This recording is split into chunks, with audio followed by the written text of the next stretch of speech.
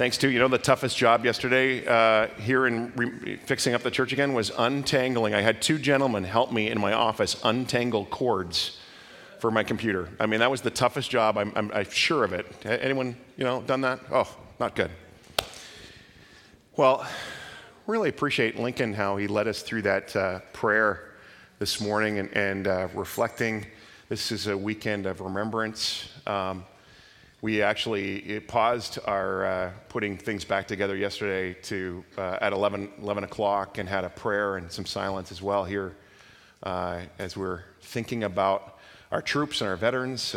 I've been struck this week of the lasting impact of war. I think of not just the individuals who lost their lives. I'm thinking of the individuals who came back and were different and broken. And it has just a ripple effect that carries on, and the cost that gets paid for freedom is massive.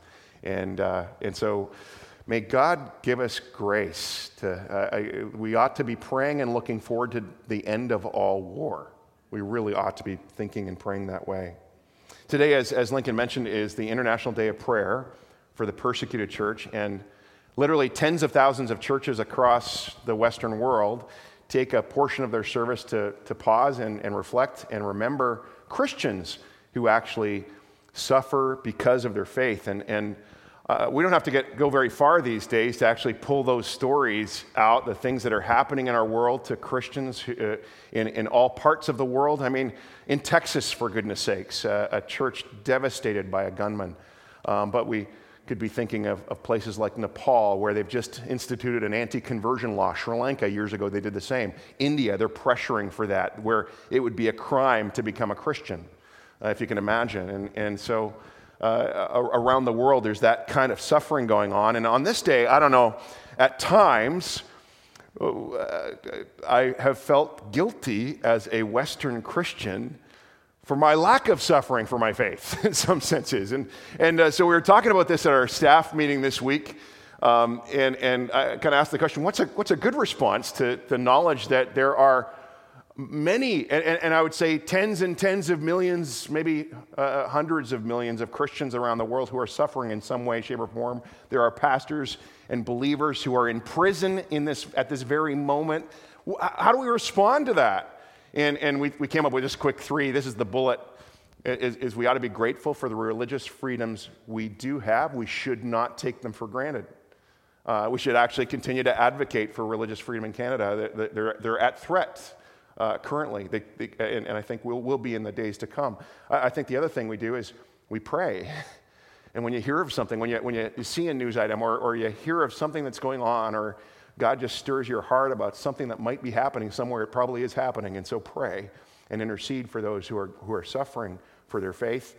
And the third, in our own community, let's keep on being on the lookout for those who are marginalized and hurting, so that we can be those who practice compassion and work towards justice. We ought to be those kind of people who are creating a just society so that people of all faiths and backgrounds are experiencing freedom.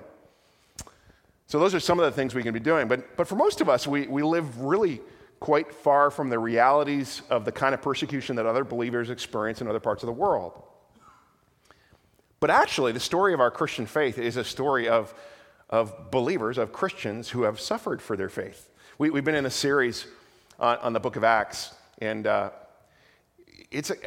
encourage you to read it cover to cover. It's actually one of the more interesting books of the Bible.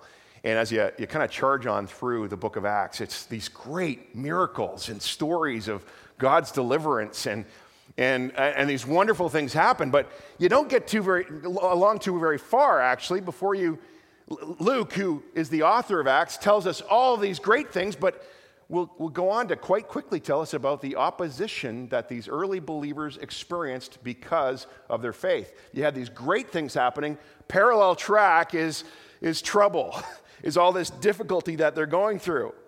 And it tells us that with the advancement of God's kingdom is going to come trouble. In fact, in Acts 14, verse 22, it says that Paul and Barnabas were seeking to encourage new Christians And these are some of the words they use to encourage these new Christians. Listen to this. We must go through many hardships to enter the kingdom of God. Like, that's an encouragement. Thank you, Paul. Like, put that, can you imagine putting that on our front sign? Or, a slogan on the wall up here. We must go through many hardships to enter the kingdom of God. I mean, no church does that, but there's some truth to it. We must go through many hardships. But Paul would also say something, and I've been kind of encouraging it to, at some point in your journey with the Lord in these days, turn to Romans chapter 8, and there's such encouragement there. Paul says this in Romans 8:35. He says, "Who shall separate us from the love of Christ? Shall trouble or hardship or persecution or famine or nakedness or danger or sword? As it is written, for your sake we face death all day long. We are considered as sheep to be slaughtered. No, in all these things we are more than conquerors through him who loved us." Apropos words if you're a suffering Christian, wouldn't you think? And I'd suggest that's the central message of our text that we're going to look at today. Like sheep led to the slaughter, these disciples, these apostles were beaten, were imprisoned, persecuted for teaching the gospel, but through Jesus, they overwhelmingly conquered and experienced the victorious power of God in their lives. In spite of all the trouble, we're more than conquerors. And that should be, I think, a massive encouragement to us today as followers of Jesus. And I want to tell you, and I'll probably keep telling you this, I have this conviction that God wants to continually push us from the bleachers in the safe zone down into the splash zone. You're at the water park, the whales are and you're nervous about being anywhere closer to the water, but God wants to kind of push us into the dangerous life where what we do for him actually matters. And we change the world. The world gets turned upside down through our very existence, our very breath. Nothing can separate us from his love, God says. And so, anyway, if you have your Bible with you, you can turn with us to Acts chapter 5. We're going to be starting at verse 12. We're going to kind of walk through this passage, but let's just pause for a moment and let's pray. Shall we do that? So, Father, we want to hear your word this morning. Your very voice leading us and guiding us and directing us into this life that's really life. And I pray that we might discover more and more and more the freedom to live it, the freedom to pursue it with all that we are, and that we wouldn't hold back or be afraid. So give us grace this morning to hear your heart. In Jesus' name we pray. Amen. So you're at Acts chapter 5, and we'll just kind of track through here a little bit. Our story begins at Solomon's portico, which was a meeting place adjacent to the temple courtyard. All these columns and was basically a long porch, a common place for people to meet. It was a very common place for the Jesus followers to gather. And we're told that when they gathered, that signs and kind of wonders are taking place, these miracles, these healings, all this kind of stuff. Verse 14 says, more and more men and women believed in the Lord and were added to their number. As a result, people brought the sick into the streets and laid them on beds and mats so that at least Peter's shadow might fall on some of them as he passed by. Crowds gathered also from the towns around Jerusalem, bringing their sick and those tormented by impure spirits, and all of them were healed. I mean, all these unbelievable things are happening. I mean, people are looking to have Peter's shadow fall on them. I love this. Peter's shadow is like delivering people, and we're hearing in this passage that evil is being confronted. I mean, people who have been enslaved by all manner of things, impure spirits, we're told, are being delivered and freed. I mean, can you imagine? All these wonders are taking place. And then with all these wonders, here comes the trouble. Verse 17 says, then the high priest and all his associates, they were filled with jealousy, and they arrested the apostles and they put them in jail. Essentially, You can kind of read into the story here a little bit. The religious leaders are feeling like their power is being threatened. I mean, by what's going on by this Jesus movement, their positions are feeling threatened. And so what happens, check out what happens. The apostles are locked up, they're imprisoned, but during the night, an angel of the Lord opened the doors of the jail and brought them out. Go stand in the temple courts, he said, and tell people all about this new life. Isn't this just a great part of the story? It's actually just mentioned in a line, very casually, that an angel comes and lets them out of jail. They're freed, right? And actually, it's not the only jailbreak story in the book of Acts. There's at least three. Once more by angels and another one by an earthquake. But there's these fantastic prison break stories. I'd love to see that on film.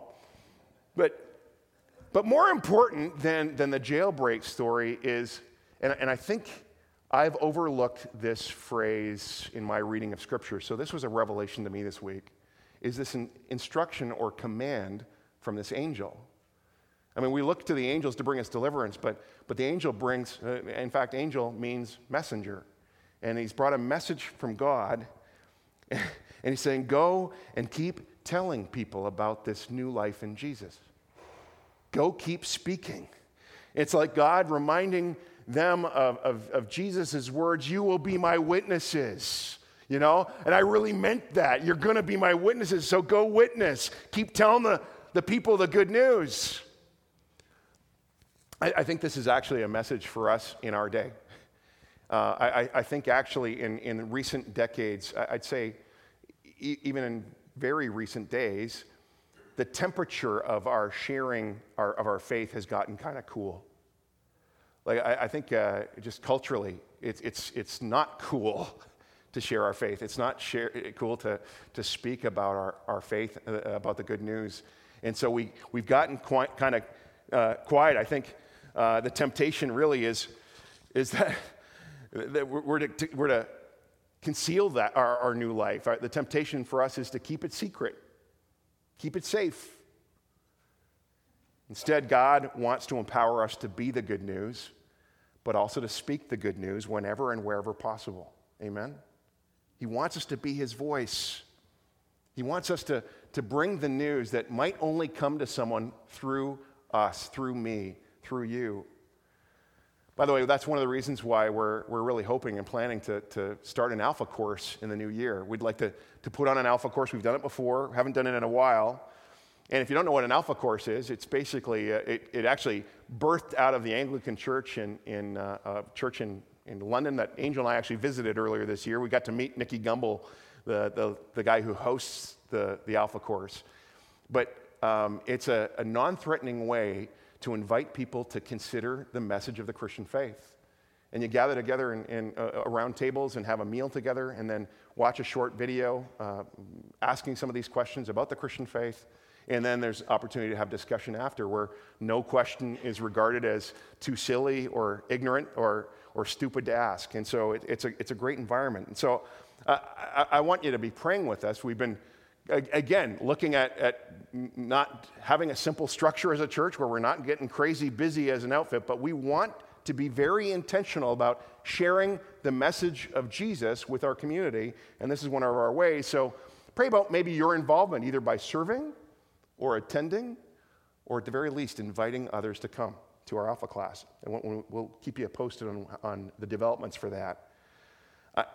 I really do hope, Hillside, that God will not have to specifically send an angel to us to tell us to get off our, and get telling the message.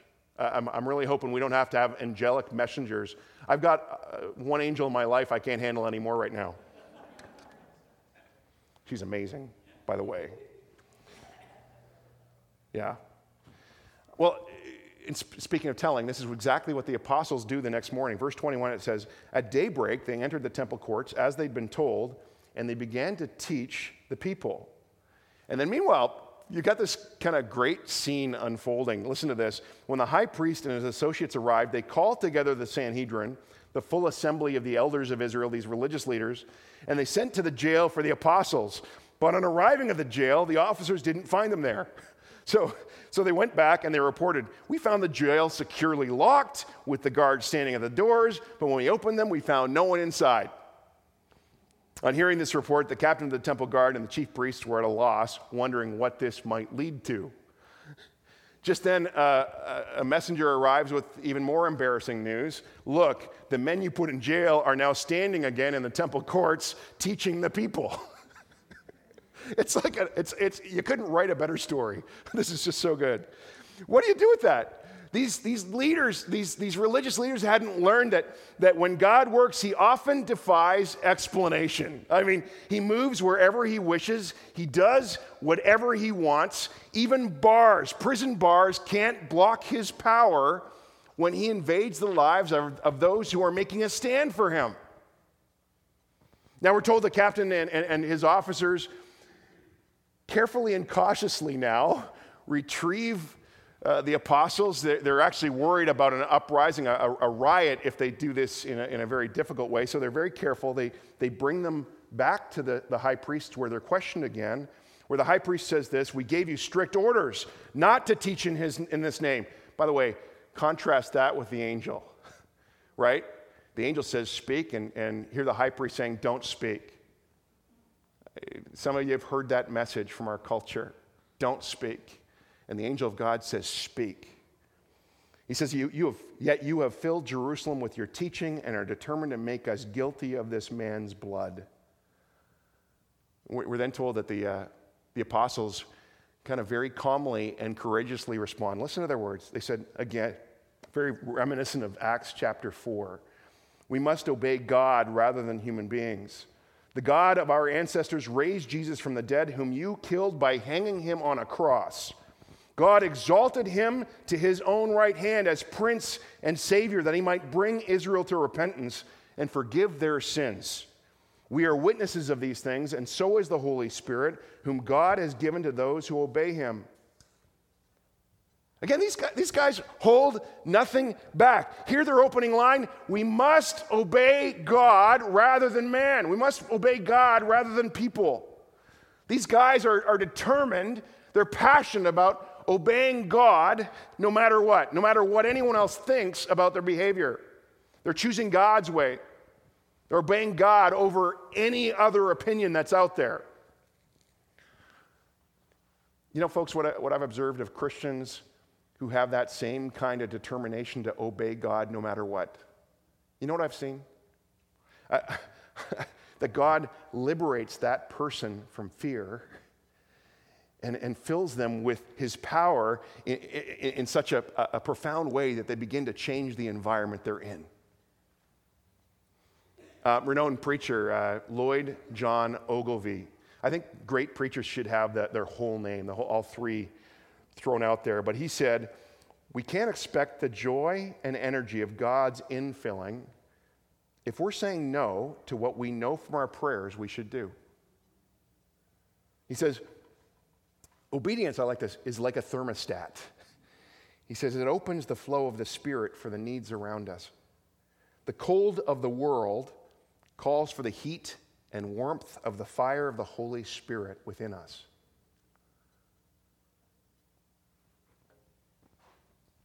Obedience is like a thermostat. Turns up the heat. I've told you this before, but honestly, when I look at my life, the greatest breakthroughs in my life came after a response of obedience to something God had been telling me to do. Anyone experience that? Where you kind of said yes to God and you stepped out in what he was asking you to do and you did it. Maybe you were afraid, and then it opened up all this kind of goodness and blessing and impact. You ever done that? I mean, I think of the steps I've taken, and I go, man, I regret the times I haven't obeyed God, because anytime I have, it's been so good. It's been mind-blowing. We should have testimony time on this one, because this is just truth. There is a reward to obedience. And I've always been surprised at the joy God has given me when I've obeyed. It opens the flow of the Spirit to the needs around us.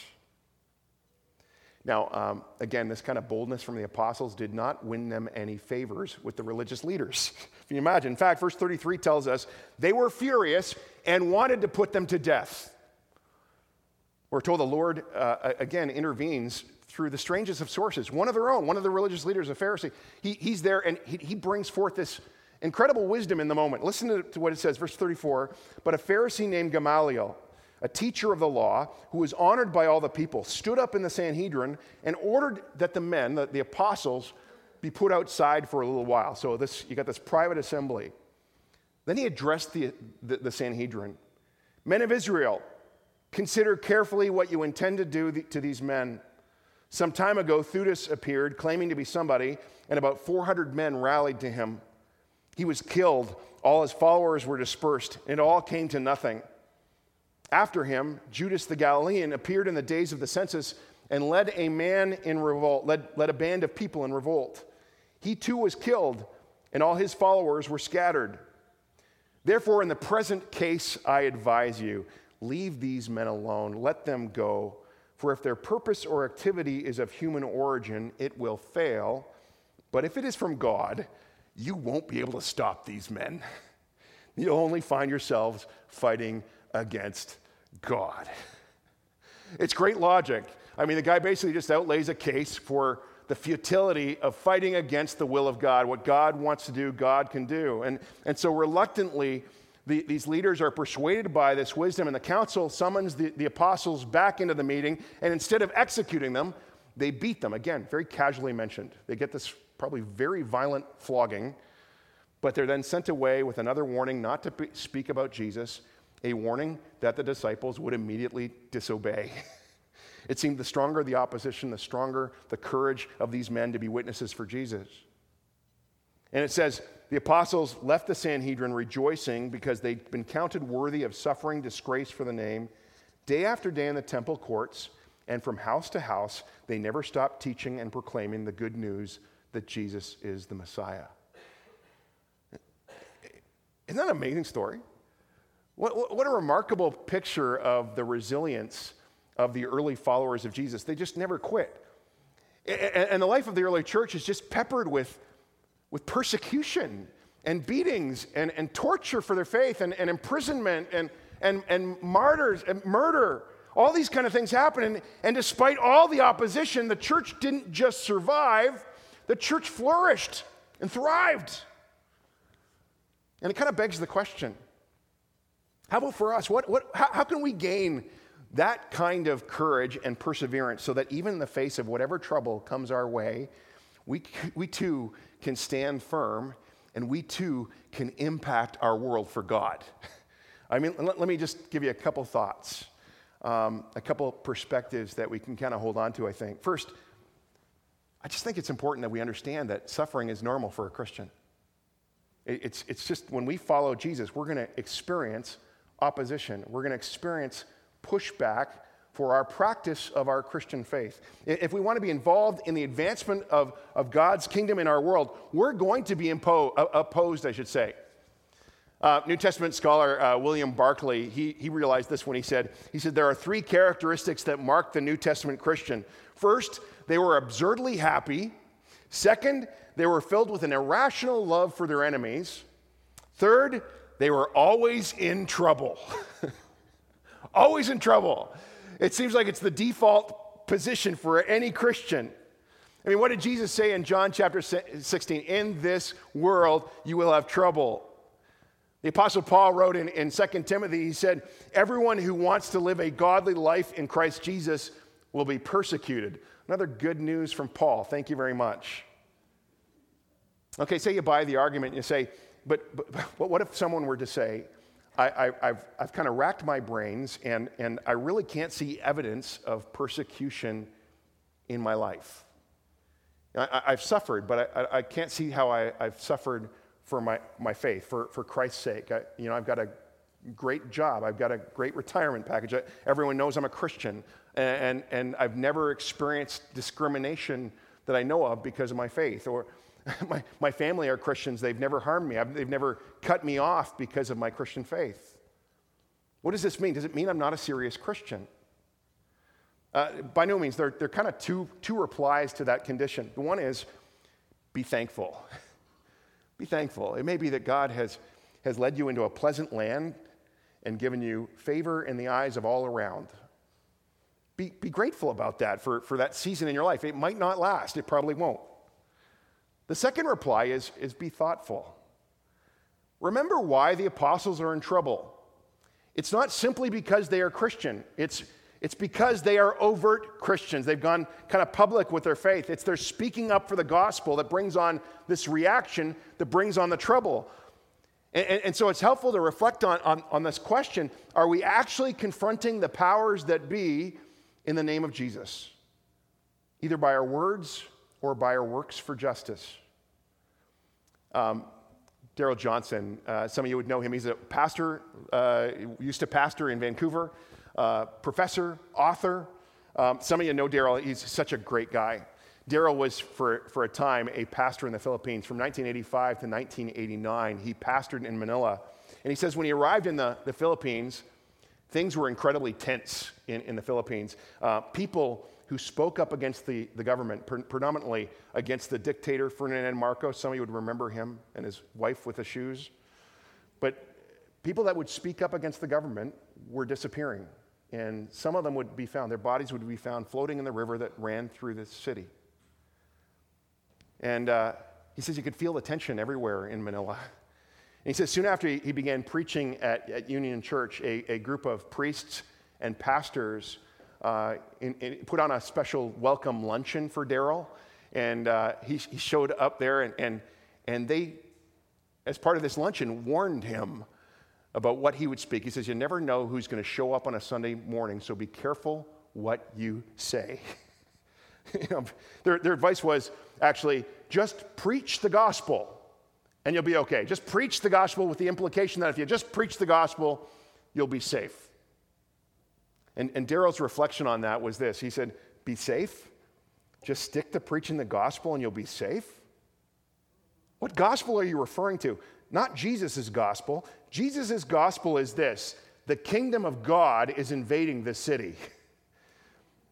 Darrell would go on to say, as long as we keep the kingdom stuff in the private, personal realm, we can avoid conflict.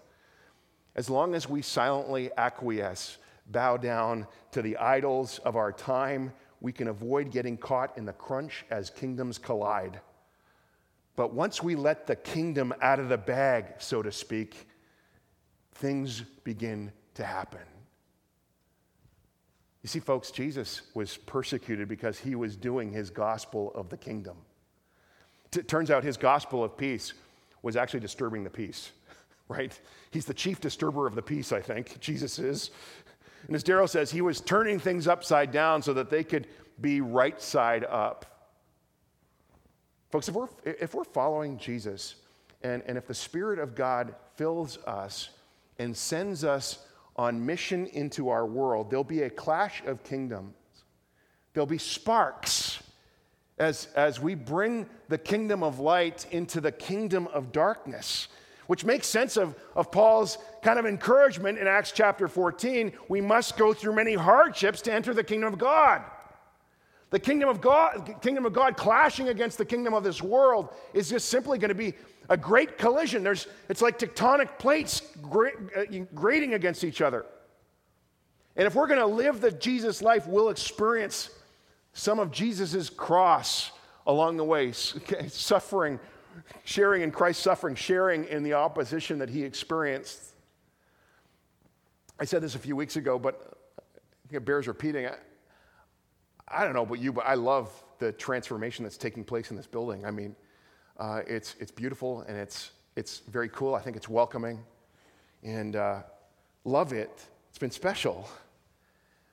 But again, I sense that the physical renovation that's happening in this building is nothing compared to the renovation that God wants to do in our lives. It's nothing compared to the things that will change as God's Spirit gets a hold of you and me. It gets a hold of our minds and our hearts and our lives to the place where we will stop playing defense and start playing offense.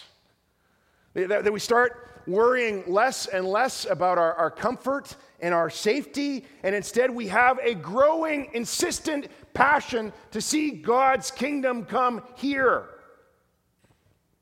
Here's the thing, we can't have it both ways. We can't lean into the advancement of God's kingdom in our world and still want to play it safe. We can't have both. We can't be pushing forward into the issues we care about in our world and seeing our city change while we're kind of leading a retreat into the bunker of safety.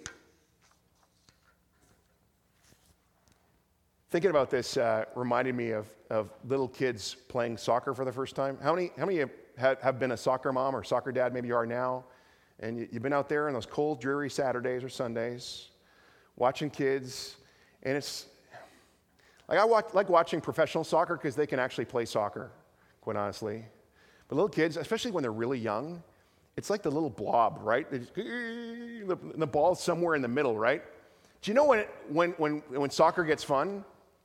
Is when one little kid discovers the thrill of breaking away from the crowd and playing offense, and goals start getting scored. That's when it gets fun. That's when it gets good. And I'd suggest that God is inviting his people to stop living in the joy-killing fear of playing defense in the world. He's inviting us to play offense. You know, too many of us act as if the gates of hell are advancing against us. Do you know what, folks? Gates don't move. The gates of hell is playing defense. And our role is to play offense against the gates of hell. And we're told by Jesus that the gates of hell cannot prevail. On the night that Jesus would go to the cross, Jesus says, "Take courage. In this world you will have trouble. But take heart, because I have overcome the world." So that's just my first thought. If we're really following Jesus, we shouldn't be surprised by opposition. It's normal for those who are living the Jesus life, but we also need to remember that we are more than conquerors through Christ, and the gates of hell won't prevail against us. Second thought, I'll be brief, is just the whole surprise and blessing and joy that comes in spite of opposition when we follow God. Verse 41, again, the apostles left the Sanhedrin doing what? Rejoicing because they had been counted worthy of suffering disgrace for the name. Think what they've just been through. They've been arrested, threatened, interrogated, narrowly avoided execution, and just before this, they're leaving rejoicing, they had been beaten, and yet they walk away rejoicing. And this is commonplace in Acts. Stephen is able to die as he's being martyred, as the stones are being hurled at him. He's there praising Jesus. He's pointing to the risen Lord. Think of Paul and Silas, and their famous story of being in prison at midnight. And what do they start to do? They have a sing-song, a hymn sing, where they're singing songs of joy in the prison, And I'm guessing prisons back then weren't very comfortable. And yet they're praising, and there's joy there.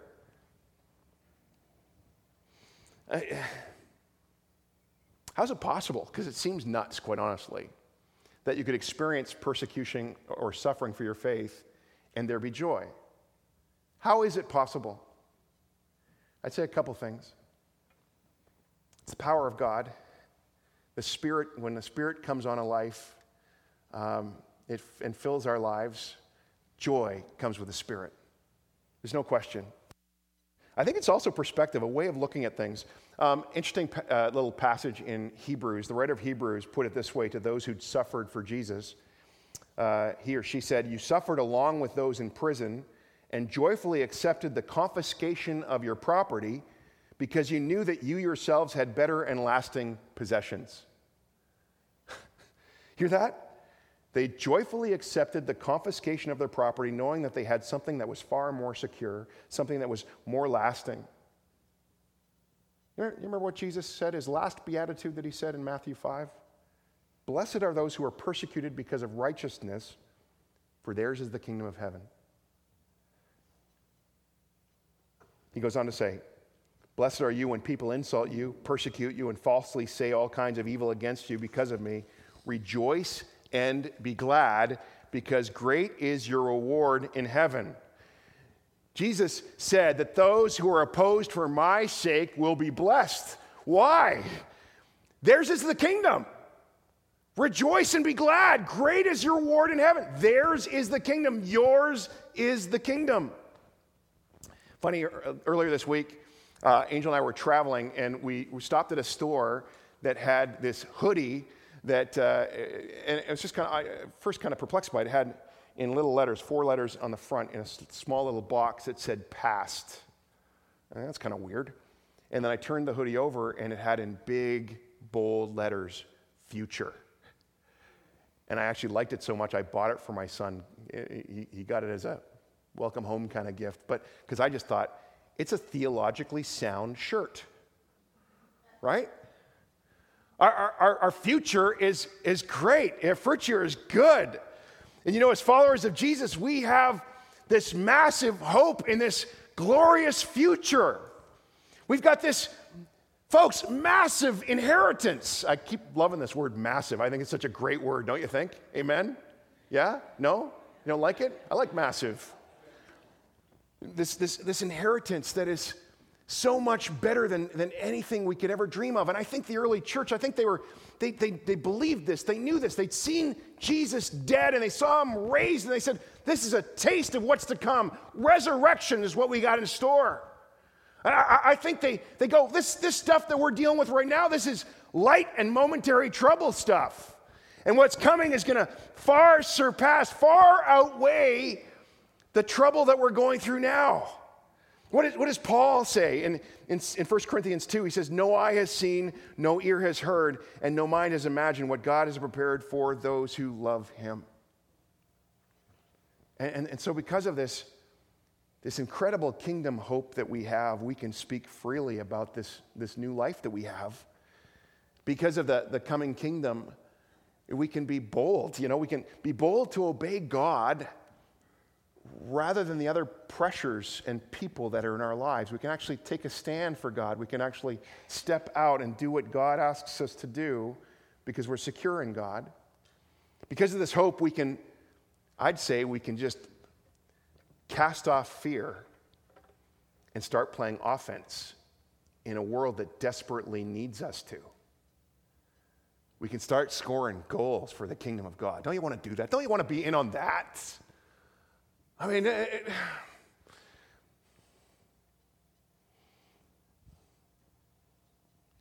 because with it all comes this really, really amazing gift. And something I hope you've tasted, but I want you to not just taste. I want you to experience it to the full. The joy of the Lord. The joy that comes as we begin to not hold on to our lives, not to fear for our lives, but actually go wherever God wants to go, knowing that he's got us, he cares for us. What can separate us from his love? Who can keep us from that? Famine, sword, persecution, trouble? None of those things can separate us from the love of God. And so with great security, we can go out and follow Jesus wherever he leads. Let's pray. Would you bow your heads with me? Lord, I don't know if anybody else has been challenged today, but this preacher has been challenged. And God, I want to repent and I want to ask for your forgiveness for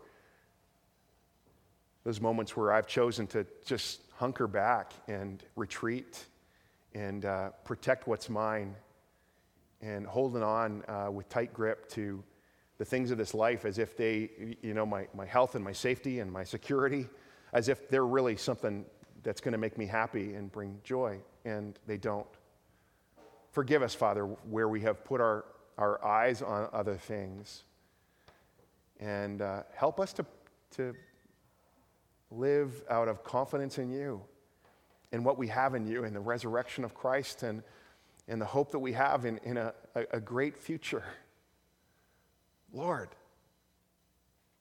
lead us into that future with joy and confidence. And I want to pray, Lord, today for those in our midst who maybe are actually suffering because of their faith. They're in in a workplace where it's tough to be a Christian. It's tough to make a stand. And God, would you grant us grace, grant them grace in those scenarios. Where we are opposed when we share our faith, God, again, add joy. Give us resilience, the resilience and courage of that early church. We'd love to see that here in our lives. We pray these things together in Jesus' name.